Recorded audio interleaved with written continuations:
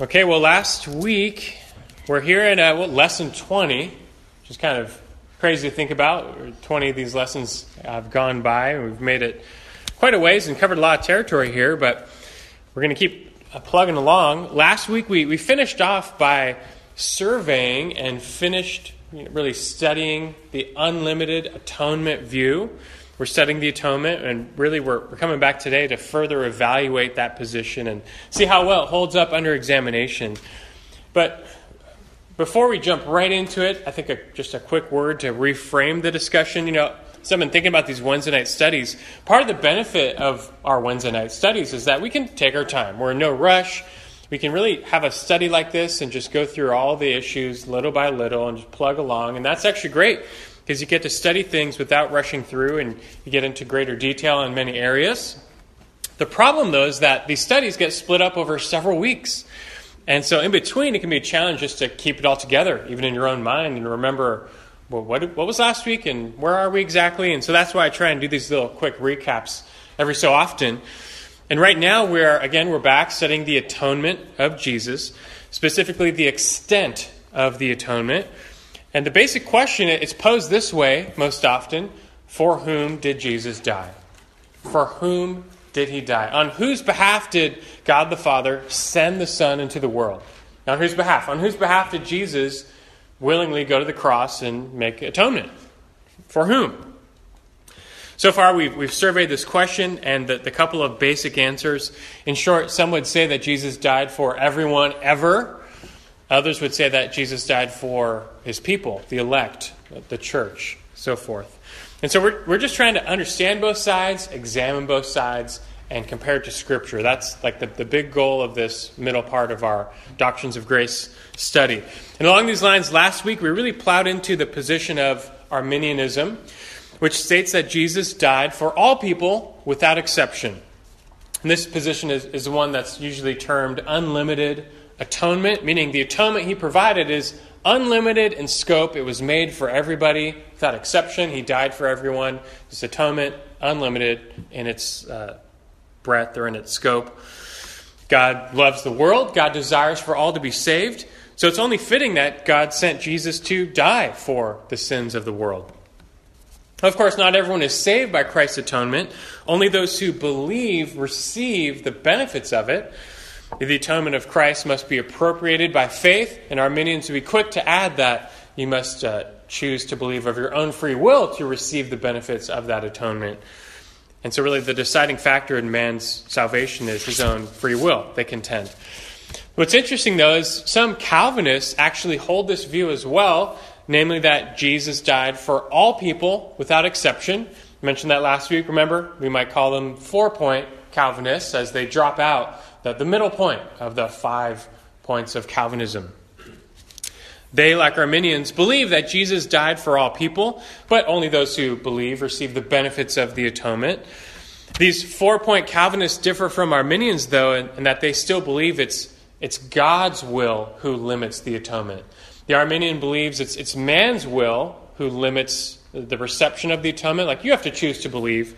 The 4-point Calvinist, though, believes that God sent Jesus to die for all, but that God still sovereignly elected some to receive the benefits. So they're still, Calvinists. They just believe that this was a universal provision of salvation, even though God sovereignly chose to only apply it to the elect. And although this view holds that Jesus died to make all people savable, he died to make salvation available to all. His was a general propitiation for sin on the cross, just a provision made for all people. It's available to all. It's accessible by all. You just have to come and receive it. But that being said, Jesus actually secured the salvation of no one in particular, just kind of, everyone in general that they believe. Now, last time we also finished up by looking at the main support for this view. Like, okay, that's what they believe. He died for all without exception. Why do they believe that? What's their support? So we got into it, the 3 kind of top reasons, and real quick on these as well. The first, they contend that unlimited atonement matches the universal language of Scripture. That there's this list of passages, this is from last week and beyond, where you have words like the world and all being used in connection with Christ's death and the atonement. Like John 3:16, God so loved the world that he gave his only begotten Son. And so they just appeal to these passages as just plain and simple proof. Like there, it says world, he died for the world, case closed. It says he died for all, that's it. So that's really the first and primary argument that they use to support this. Second, they believe unlimited atonement enables the free offer of the gospel. Everybody believes that the gospel should be preached to all, but the Arminian will say that, well, unless Jesus actually died for everybody, you can't genuinely offer the gospel to them. It's like a sham. It's illegitimate. Only they who believe that Jesus actually atoned for them can genuinely offer them the gospel they believe. And then third, they believe unlimited atonement upholds the love of God. And this is where we kind of ended last week, that really central to Arminian theology is this desire to uphold, defend the love of God. They believe that God loves all people just the same, and he wants all to be saved. And so that there's no place in Arminian theology for a view that God would not send Jesus for everybody. They just can't ever accept that because of their view of the love of God and how they define that. Well, that's where we kind of ended last time. We surveyed this unlimited atonement, what they believe, why they believe it. And look, for many, it may be appealing. Many are convinced by these arguments. Some people just, look at the language and, it says God loved the world. I guess case closed, right? Even some Calvinists have been convinced. That's why we have, these 4-point Calvinists on this issue. They switch sides. But at the same time, this position and these arguments, they're not without problems, and some quite significant, substantial problems that we're going to talk about tonight and see how well it shakes up under examination. When you really bring in the counsel of God's Word in regards to salvation, there are some significant problems with this view, although many would say it's the popular view, it's the view held by most who, it sounds so reasonable that, God loves everybody, sent Jesus for everybody, that natural mind has no problem with that. But there are some real sticky scriptural problems with it. That's what we're going to cover with our time tonight. Just now, this is the evaluation of the unlimited atonement position and the problems with it. So there's 5 that you have. And if you're a note taker, that's all this is. It's almost a blank page for you, but there will be 5 we'll cover. And number 1, universal language passages are not so cut and dry. Remember their first big argument in support was just all the, those passages with world and all.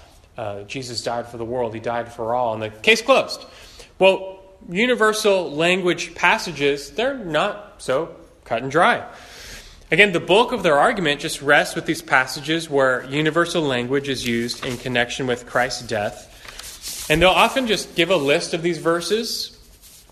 And they say, well, the Bible says world, the Bible says all. It's taken to mean everyone without exception. And they'll just say, it's obvious, it's clear, it's a no-brainer, it's the plain reading of the text, and just case closed. That's it. But the issue really is not as cut and dry as you might think. Inherent in language is the fact that every word has multiple meanings. Words can carry multiple meanings. And words, they have a range of meanings. And, for example, the word world, I believe in John's gospel alone, is used 7 different ways. 7 different meanings to the word cosmos or world in John's gospel. And only one of those does it mean every single person ever born. Everyone without exception. So instead, people often use the word world in limited ways. More limited ways. And the same goes with words like all. See, these universal words, they have a range of meaning, and sometimes they can be used to refer to all people without exception.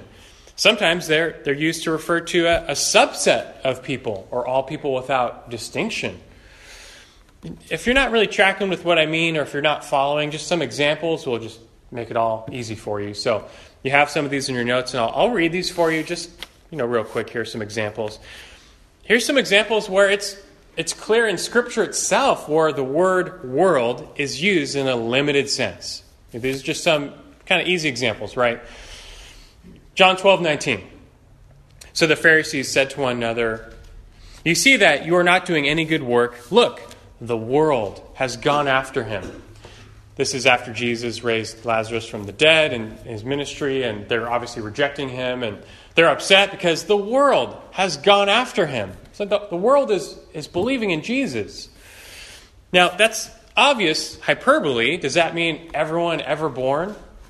Obviously not, right? The context makes it crystal clear. It's actually just a small portion. They were using hyperbole. They were exaggerating because it felt like, man, everyone's believing in Jesus, although they weren't, and a bunch of other people weren't too, and people in China weren't. So it's clear in the context that world there means really just a bunch of people in general, but nothing more, right? See what I mean? Luke 2, verses 1 and 3, it says, "Now in those days a decree went out from Caesar Augustus, that a census be taken of all the inhabited earth." And verse 3 says, "And everyone was on his way to register for the census, each to his own city." This is a very universal language. They're taking a census of all the inhabited earth. But does it really mean like the whole globe and everybody on the planet? I think to you this is probably obvious that it doesn't. And why is it obvious? Because we know the context. Context gives words their meaning.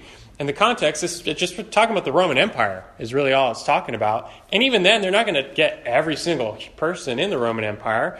They just mean it's supposed to go out to the whole empire. And when it says everyone went on his way to register for the census, well, it's just most people basically, but not every single human being in the Roman Empire went to register for the census. You know, we use universal language like this all the time for emphasis, to make it, to give the point across that, it seems like everybody's going, even though we don't literally mean every single person without exception. You get what I'm saying? Romans 1:8, where Paul says of the Romans, he says, "Your faith is being proclaimed throughout the whole world." Now, it's not just the world, but the whole world. Does that mean the whole world? Well, do you think the faith, in that moment, the faith of the Roman church was literally being proclaimed in the whole world? It should be crystal clear to you and obvious. Like, well, no, obviously not. Again, people in South America were not hearing about the faith of the Roman church in that moment. It is hyperbole. And so even Arminians would see here and argue that, in this case, world doesn't really mean world. It just means, like the known place, most people around. But you see, there are many instances where the word world means all people without distinction, not all people without exception. There are exceptions. The whole point is there's many examples where the word world means all people with exceptions. There are exceptions. The context makes clear what those exceptions are. And that's all we're talking about here. Revelation 13:3, "The whole earth was amazed and followed after the beast." Talking about in the tribulation, the whole earth, everybody is following the Antichrist. Without exception? Well, actually, no, there are exceptions. Revelation tells us the exceptions that a remnant of believers don't follow the Antichrist. So when it says the whole earth, it's not all without exception, it's all with exception. And there's many more examples of this. The same thing goes for the word all, used in a limited sense. Mark 1:5, it's talking about all Judea was going out to John the Baptist, and all the people of Jerusalem were being baptized by him in the Jordan River. Now, later context, we know that the Pharisees and the scribes were not baptized by John. They did not go. They're from Jerusalem and Judea. They did not go. So here, all doesn't mean all. Right? Here's a clear example where all is actually limited. It's just, again, a hyperbolic way of storytelling, saying it's felt like everybody was going. Thousands of people were flocking to John. And it seemed like everyone you talked to had been baptized by John, but there were exceptions. Luke 21:17, Christ said, "You will be hated by all men because of my name." Well, not really all men, like not believers. He's talking about the world. So all just has a subset. It's talking about a subset. Acts 21:28, the Jews were saying that of Paul, "This man preaches to all men everywhere against our people and our law." Actually, he wasn't talking about Paul there, but another preacher. Again, all men everywhere. It felt that way, but it really wasn't all men everywhere, literally. It's just a manner of speaking. And then a pretty famous example of this limited language, where Paul says in 1 Corinthians 6:12, all things are lawful for me. Really? Are you going to take all to mean all without exception? So now in Christ, Paul is saying murder is lawful for him, right? All things are lawful. All means all? Well, no, it's clearly limited by the context within, the Old Covenant, the New Covenant believer. All that was barred in the Old Covenant is lawful, right? So the whole point in this, and there's just way more examples, countless examples, that even these universal words like world and all, they have to be taken in their context, don't they? Words have ranges of meaning, and they're limited and defined by the context. It tells us what is really being meant. That goes for every word. That's how languages work.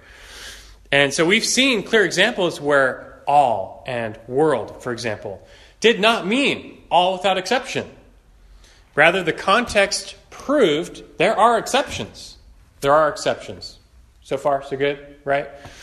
So the point I'm making here is that for Arminians and four-point Calvinists, it's not enough for them just to give you a list of passages that say, God loves the world, Jesus died for the world, he died for all, and so forth, and say case closed. That's not enough. They've got to do more if they're going to really build their case. Since these words, like all words, have a range of meaning, they have to take it a step further and actually demonstrate from the context that these passages really refer to all people without exception.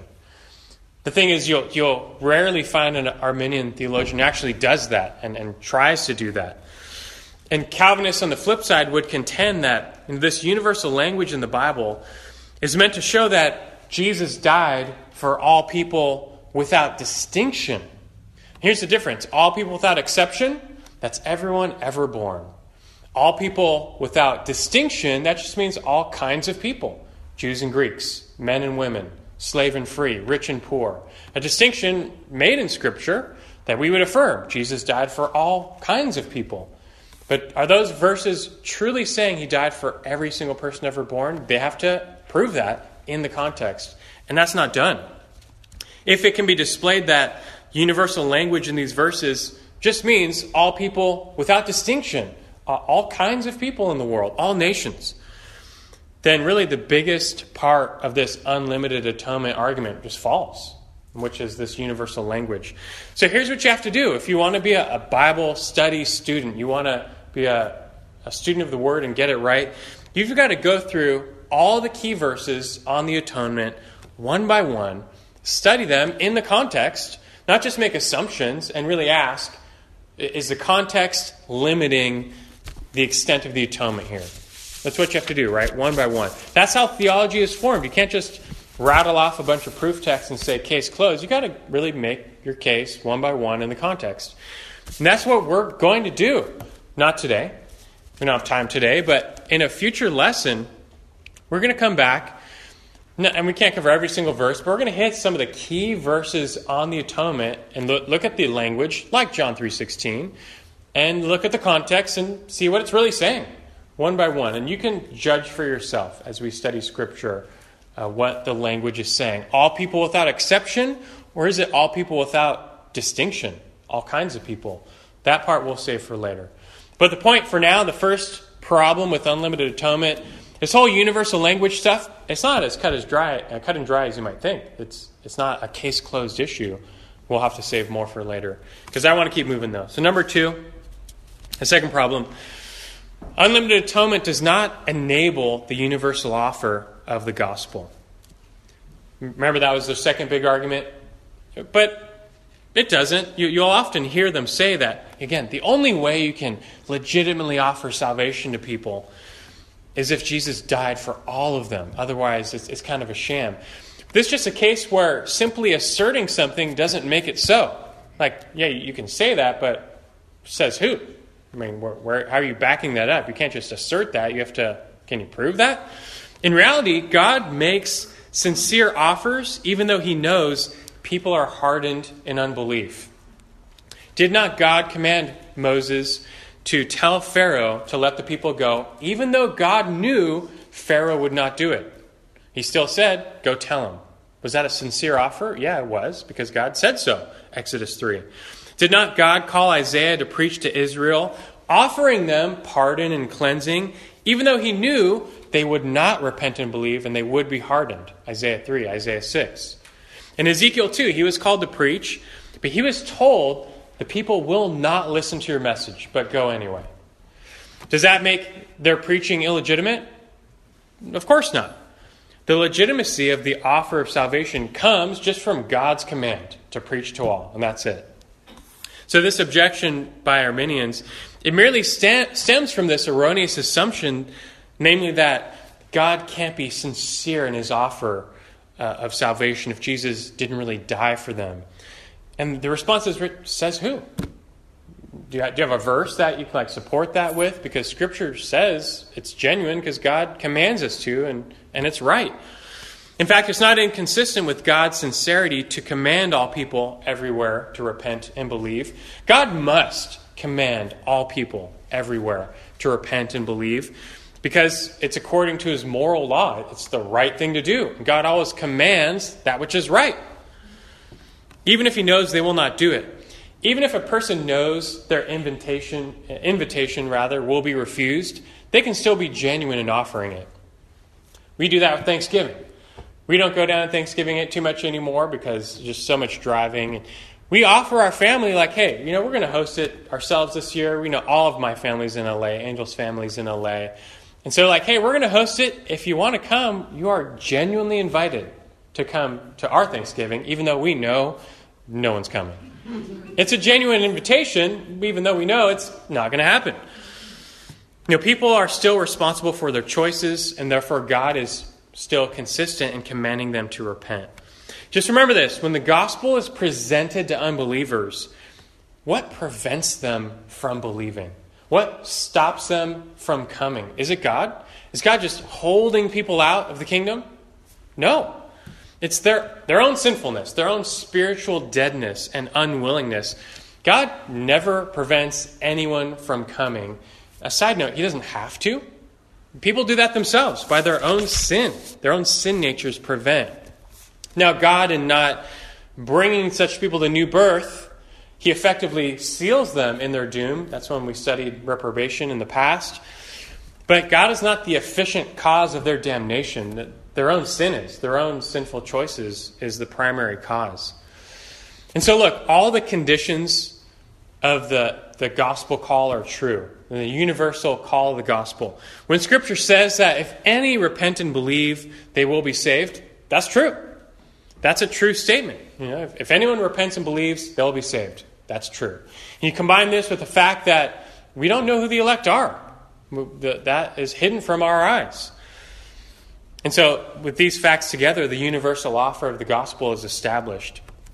Calvinists, they fully believe in preaching the gospel to all the nations. In fact, it's been many Calvinists who've launched global missions with the desire to get out there and preach to all the nations for this very reason. And so, we can do so legitimately, even despite Arminian objections otherwise, which are just really empty. Now, third problem here, number 3. Unlimited atonement does not defend the love of God. It does not defend the love of God. It's not the way they think it does. Again, here's this fundamental problem with Arminian theology that if you were with us when we studied election months ago, you've heard a lot of this before, but it's worth repeating. Arminian theology was basically spawned from this question. How can a loving God not save everyone? How can a loving God send people to hell? Let people go to hell? Just doesn't compute. The natural mind can't understand that. If he's so loving and so powerful, why wouldn't he just save everybody? And so the only solution for them is to say that, well, ultimately, God's not responsible for this. This is not on God. To the contrary, God, he loves all people.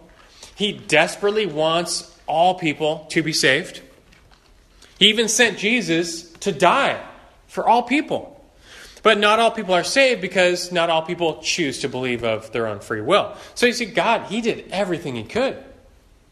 And the rest is up to us. It's our fault. And that's how they get God off the hook. in their mind. Here's the problem, though. Loving someone is all about seeking their best interests, even if it means going against their wishes. Would you agree with that? Seeking their best interests, even if it means going against their will. So God sent Jesus to die for all people, they say. And then God even covered the world in this prevenient grace. Just gave everyone the grace needed to come to salvation. So everyone has it. Why? Because God doesn't want any to perish. So they have everything they need. But then God stopped right there. It's like, I gave you Jesus. I've given everyone the same grace. But he refuses to go any further. He refuses to go one more step and change someone's mind or change someone's will or, give them a new heart and just lead them to belief. He won't do that. He'll stop short of that. Why? Well, to them, they say because God, he has this utmost respect for our free will. And he's not going to cross it. Even if that means the vast majority of people will spend eternity in hell. God's not going to change our free will. He can't do it. He won't do it. Does that really sound loving to you, though? Does that sound like that defends the love of God? Especially since you could easily say that, if God was truly loving, he has the power. Why didn't he just make everyone believe, right? He went so far as to send Jesus for everybody, his son, to die on the cross, to pay for everyone's sins, they believe. That's a pretty big step. It's a pretty drastic step to try and save everybody. And then he gave everyone the same grace. Everyone has this prevenient grace. He's done a lot. He has the power. Why stop there? Why just go the extra step and just make everybody believe of their free will? Just change everybody's will so that they don't spend eternity in hell. If you really love them, right? Why not just do that? You see how it doesn't really do anything to defend the love of God? Do you still have these fundamental problems? It may go against our wishes being in rebellion, but at least we don't spend eternity in hell. You think he'd just save us if he wanted to so desperately? Or the other question, why didn't God create a world in which, remember they believe in this foresight? Why didn't God create a world in which he foresaw that everyone would choose to believe of their own free will? If that's how it's got to be, right? If that's how it has to happen, that if the only way you get saved is by choosing of your own free will, why didn't God create a world where he foresaw every single person he created would choose to believe of their own free will, and therefore everyone would be saved? He has the power to create such a world. Either way, Arminian theology, it does nothing to defend the love of God. It just kicks the can down the road. You still have a world where God foresaw before creation, according to them, he foresaw that the vast majority of people I create in this world, they're going to reject me. They will not believe of their own free will. They're going to go to hell. Despite all my intentions, I'll send Jesus for them. They're all going to go to hell anyway. And he still chose to create this world. He didn't have to create this world. He could have made any different world, but he still chose to create it. You can't escape the fact God's will is done, no matter what. God's will is just simply done. He's the creator. He chose to create. His will is done. Arminianism doesn't defend the love of God. All it really does is diminish the will of God and the supremacy of God. And the end result is that God's will is foiled by man's will. Jesus died for all to save them. He desperately wants them to be saved. But his will is limited by our will. And so really, functionally, whose will is more supreme in this scenario? Christ's victory on the cross, therefore, was largely defeated by Satan's will. Satan, you could say, had a more powerful outcome from the cross. His will was done. The vast majority of people in the end, or at least the majority of people in the end, perish forever. And the cross really becomes a massive defeat. God tried to save everybody, but he really only got a tiny portion. You see, Arminian theology, taken to its logical conclusion, is something called open theism, which believes that, I guess God, he really just doesn't even know the future, or he's not powerful enough to change it. That's open theism. And that's really the logical conclusion of Arminian theology. It's where it came from. Too bad that's heresy. But just what does that say about Arminian theology if that's your logical conclusion, is just heresy? At least Calvinists just state the obvious, which is this. If God really wants to save someone, He's going to save someone. His will be done. Nothing can stop that. He's supreme. He's the infinite creator of the universe. We are a speck of dust. He's going to do what he eventually wants to do. Our God sits in the heavens. He does what he pleases. Man's free will is not the most powerful force in the universe. Scripture teaches that God's will is supreme. Therefore, God must have some greater purposes in choosing some and not others, in setting a special love on some and not others. And that's actually what the Bible teaches, that Jesus came and died for his bride, that Christ loved the church and gave himself up for her. The object of a special love, a redeeming love. And we'll come back to that thought later. That's for the study on limited atonement. But for now, despite their best efforts, they're not the defenders of the love of God that they think they are. They really just diminish God's supremacy. Well, a couple more here. Let's get through these. Number 4. A fourth problem with this view. Unlimited atonement leads to double jeopardy. Not related to the game show. It's not that. But a different type of double jeopardy. This is kind of an old argument. It's used against unlimited atonement, that it leads to double jeopardy. If you've never heard that before, it's like a legal term, legal concept.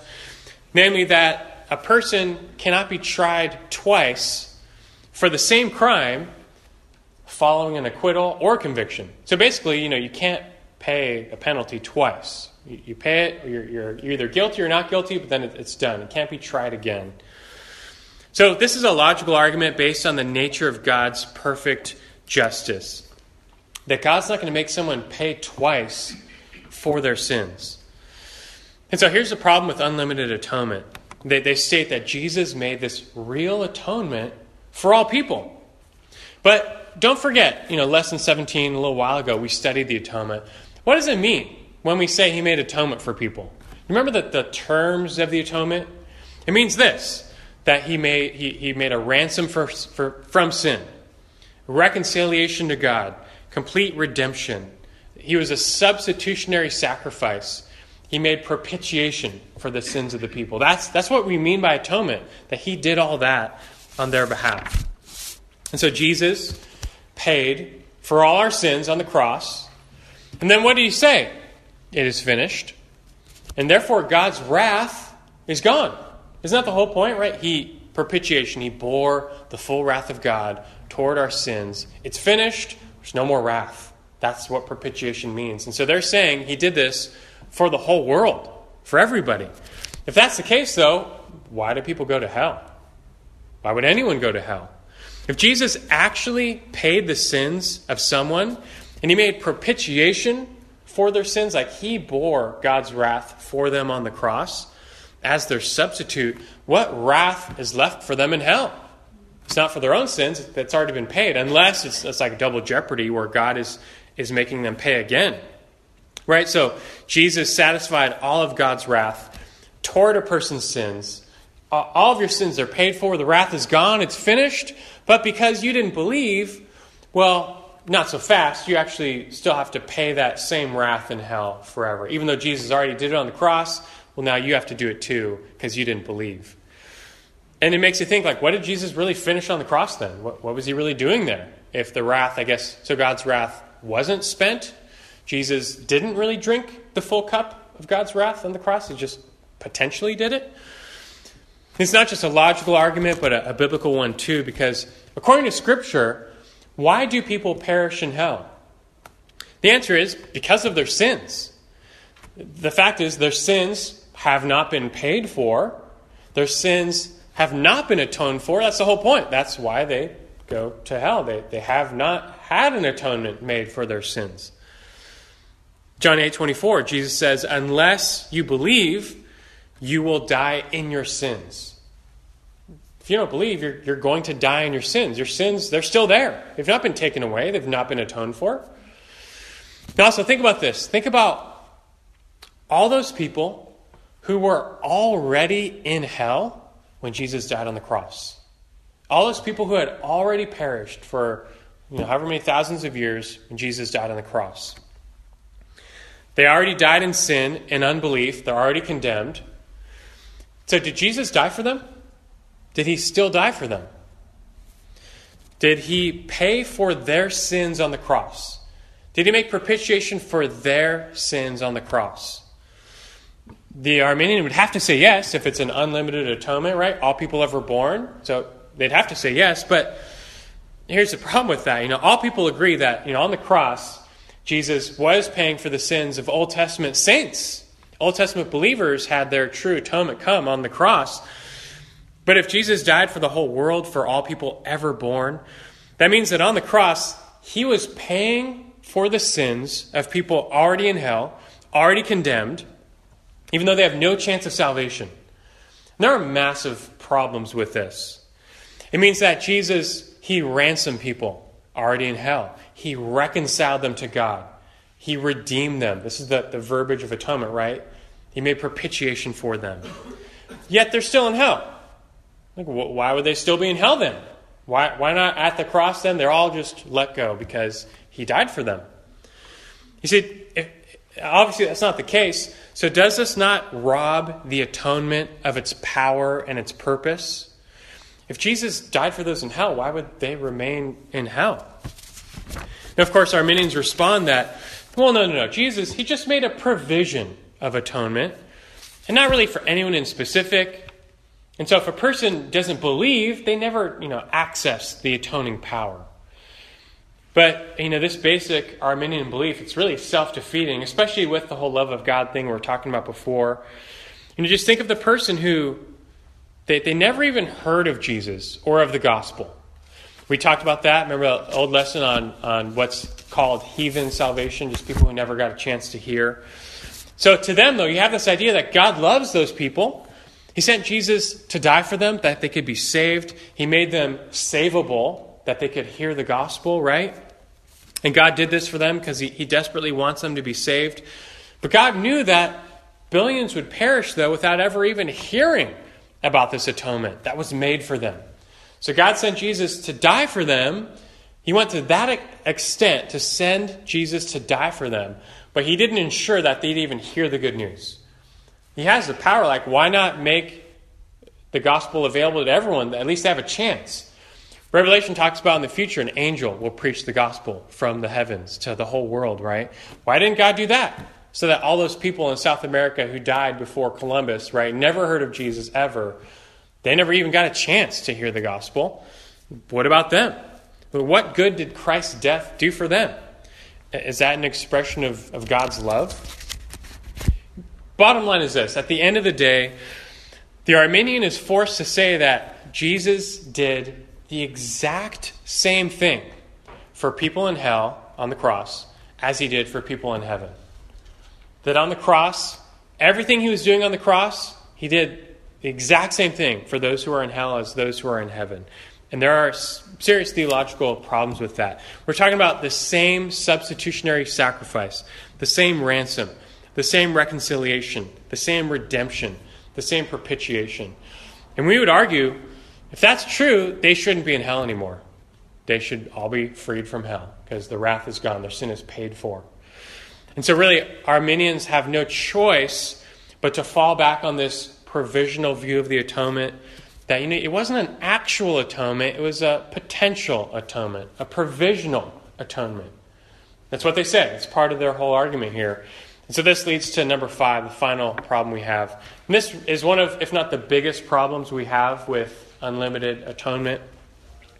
Unlimited atonement unbiblically redefines the atonement. Unlimited atonement unbiblically redefines the atonement. They change what the atonement is, what it does, what it means, in an unbiblical way.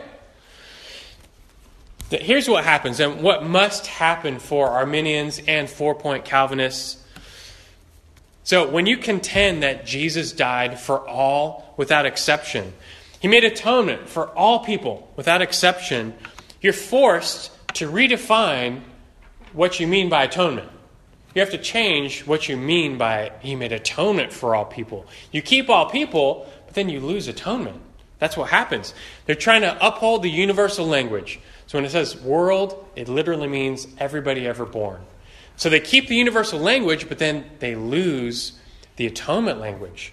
They rob the atonement language of its meaning, its significance, its value.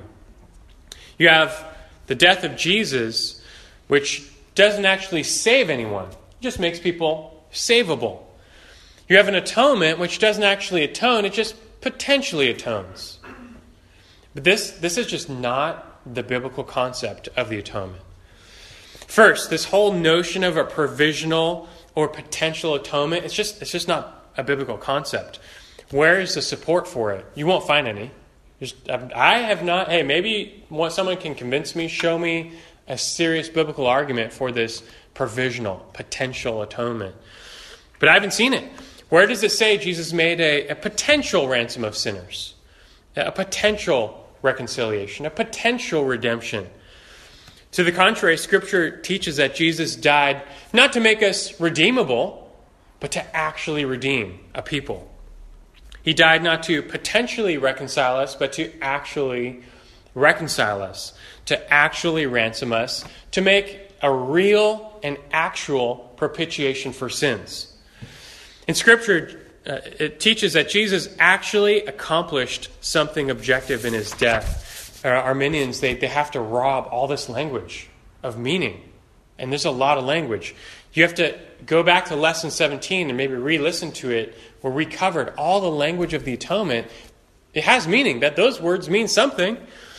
They propose a redemption that still leaves people enslaved to sin, a reconciliation that still leaves people estranged from God, a propitiation that still leaves people under God's wrath and Satan's power.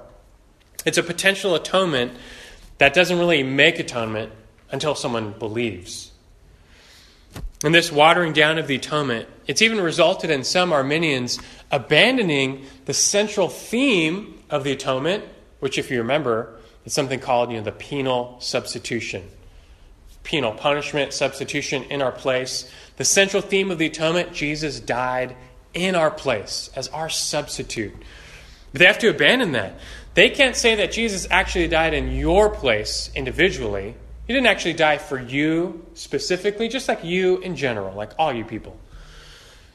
They can't say that because Jesus didn't really make atonement for your specific sins. Then you'd be saved. Rather, just, sin in general. They can't say that he died as a substitute sacrifice for anyone in particular, just people in general. But we would say, going back to lesson 17, that's not the atonement. That's not what the Bible says about what he did. He was a substitute sacrifice for his people. At the end of the day, you have to ask, did Jesus come to make salvation merely possible or actual? Did he come to actually save his people? Did he come to put people in a savable state? Or did he come to effectively secure their salvation? Arminians choose to limit the power of the atonement, and they redefine the atonement unbiblically. And speaking of that, a final point here, realize everybody limits the atonement. It's kind of misleading to say unlimited atonement versus limited atonement, because in reality, both sides believe in limited atonement. It's just which one. Now, I'll explain that, but everybody believes in some form of a limited atonement. Let me explain.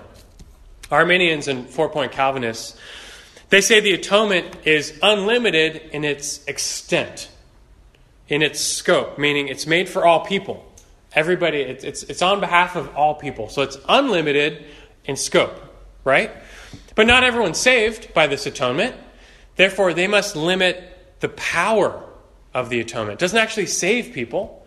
They must limit the efficacy of the atonement. It's limited in power. It's limited in its accomplishment. The atonement, it's given for all, but it doesn't actually accomplish its intention for all. But you understand how that's still a form of limited atonement? It's for everybody, sure, but it doesn't actually save anybody. It's limited in efficacy. It's still a form of limited atonement. The Calvinist, however, contends that the atonement is, yes, it's limited in scope. It's limited in extent. It was not given for all people without exception. It was made for the bride of Christ, the elect.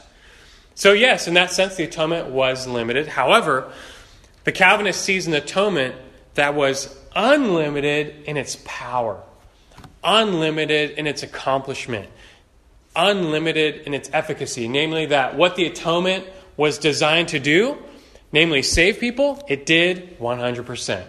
It's unlimited in its power to save, and it saved everyone for whom it was intended, irrevocably guaranteeing their salvation. It's atonement that actually atones. And so the picture, just kind of wrap this up in your minds here. Picture this, a mighty river. Whatever river comes to your mind when you think of a mighty river, like the Mississippi or whatever. And so atonement to the Arminian, it's like a bridge. This super broad, wide bridge that goes halfway across the river. Doesn't get to the other side. It's really broad, though. It's for everybody. It can fit everybody. It only takes you halfway across the river. The atonement for the Calvinist is like a bridge that's narrow. It doesn't fit everybody, but it gets all the way across. It takes you to the other side. That's the difference between Calvinist atonement and Arminian atonement. It's what did the atonement really do? What seals this whole debate, this is such an old debate. It's a confusing debate. I've pondered it for years myself in my mind. It's always been a hobby for me, this one. It just comes down to that. What did Jesus really do on the cross? Did he actually atone or potentially atone? It largely comes down to that. We'll leave it here for now, though. These are some of the problems we have and why we would contend against this unlimited atonement view as they define it. We're not quite done, though. It's easy to poke holes. It's easy to throw stones at another view. That's the easy part. You have to say, though, if unlimited atonement, if it has problems, if it doesn't hold up, well, it's still left for us to now examine the other side, which is, Calvinist limited atonement. See what they believe, why they believe it. Same thing, right? Like, okay, what do they say? Why do they say it? And then put it under examination, too. And it has some of its own problems. That's why it's such a debate, right? Because both sides can go back and forth, back and forth. So we're not quite done. We're almost through. More clarity is coming to answer the question, for whom did Christ die? But you made it halfway. So I hope you'll be back next week. We'll keep going. So we'll save more for later. Next week we'll start getting into looking at limited atonement, the Calvinist side of this. Well, a little over time, so I'll pray for us. And if any have any questions, you can come see me after. But let's go ahead and pray now. Lord God, again, we give thanks. This is a profitable study and an enjoyable study just to look into your word. And it's a valuable question. For whom did Christ die? The work on the cross is what Scripture is all about. It's the pinnacle of your plan for this world and your plan to get glory for your name, to redeem a people for yourself. And how can we not want to know everything about this work, the work of Christ, the work of salvation for which he came into the world? And it may not be the most important question in the end of the day. It should not divide us from one another, but we still want to know, Lord, the intention of this plan for all, for some. And again, just to get it right. So continue to illumine us. We're not done, but continue to use the Spirit to speak truth to our minds and make the Scriptures clear to us. And either way, we give thanks for Christ who made atonement that we believe was an actual atonement, and the one who gave himself to die for us. We praise you for that. And though one way or another, not all are saved, we who are can certainly cherish his atonement, praise you for it, behold the majesty of it, even wonder at it. We don't know everything, Lord, but we pray you continue to show us more. Bless your name for this study and keep us till next time. In Christ's name we pray. Amen.